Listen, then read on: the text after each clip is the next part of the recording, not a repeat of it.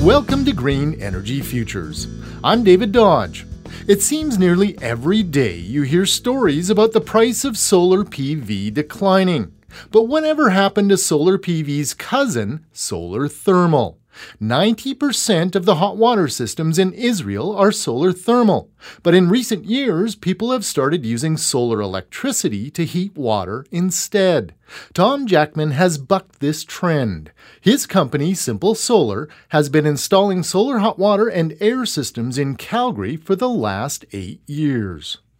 Hello, I'm Tom Jackman from Simple Solar here in Calgary, and we're standing in front of a laneway house in Ramsey of Calgary, and that's a new build that has both solar electric systems and solar thermal systems that we provided. One reason you don't hear a lot about solar thermal is its reputation for being expensive.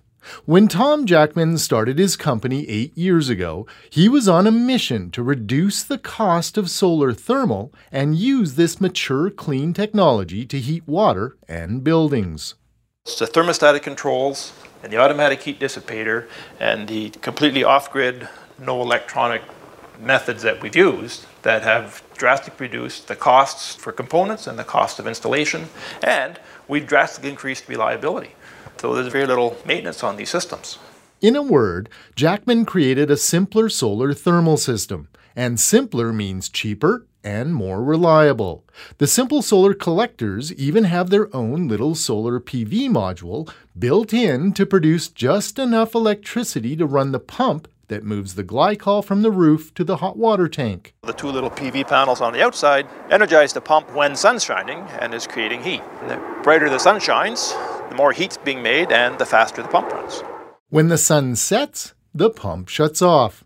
Sometimes you get too much heat, so Jackman also came up with a simple solution for getting rid of that excess heat when it's not needed. So during the course of a sunny day, and as the tank gets hotter, the glycol gets hotter until the point where the glycol hits 90 degrees Celsius. And at that point, we have a control valve that says, hey, this is getting too hot, and that valve opens up and directs glycol to the heat dissipator. And that maintains the glycol at a maximum of 90 degrees, which is below the degradation point. So our glycol will last the life of the system. For those days when the sun just isn't shining, Simple Solar installs an electric heating element right in the water tank as backup.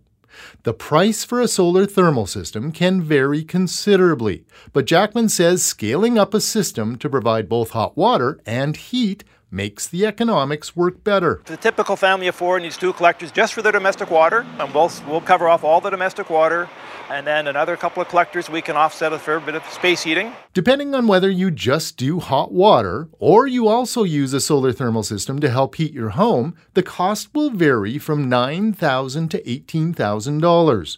The more hot water you need, think of a pool or hot tub, the more solar thermal makes sense.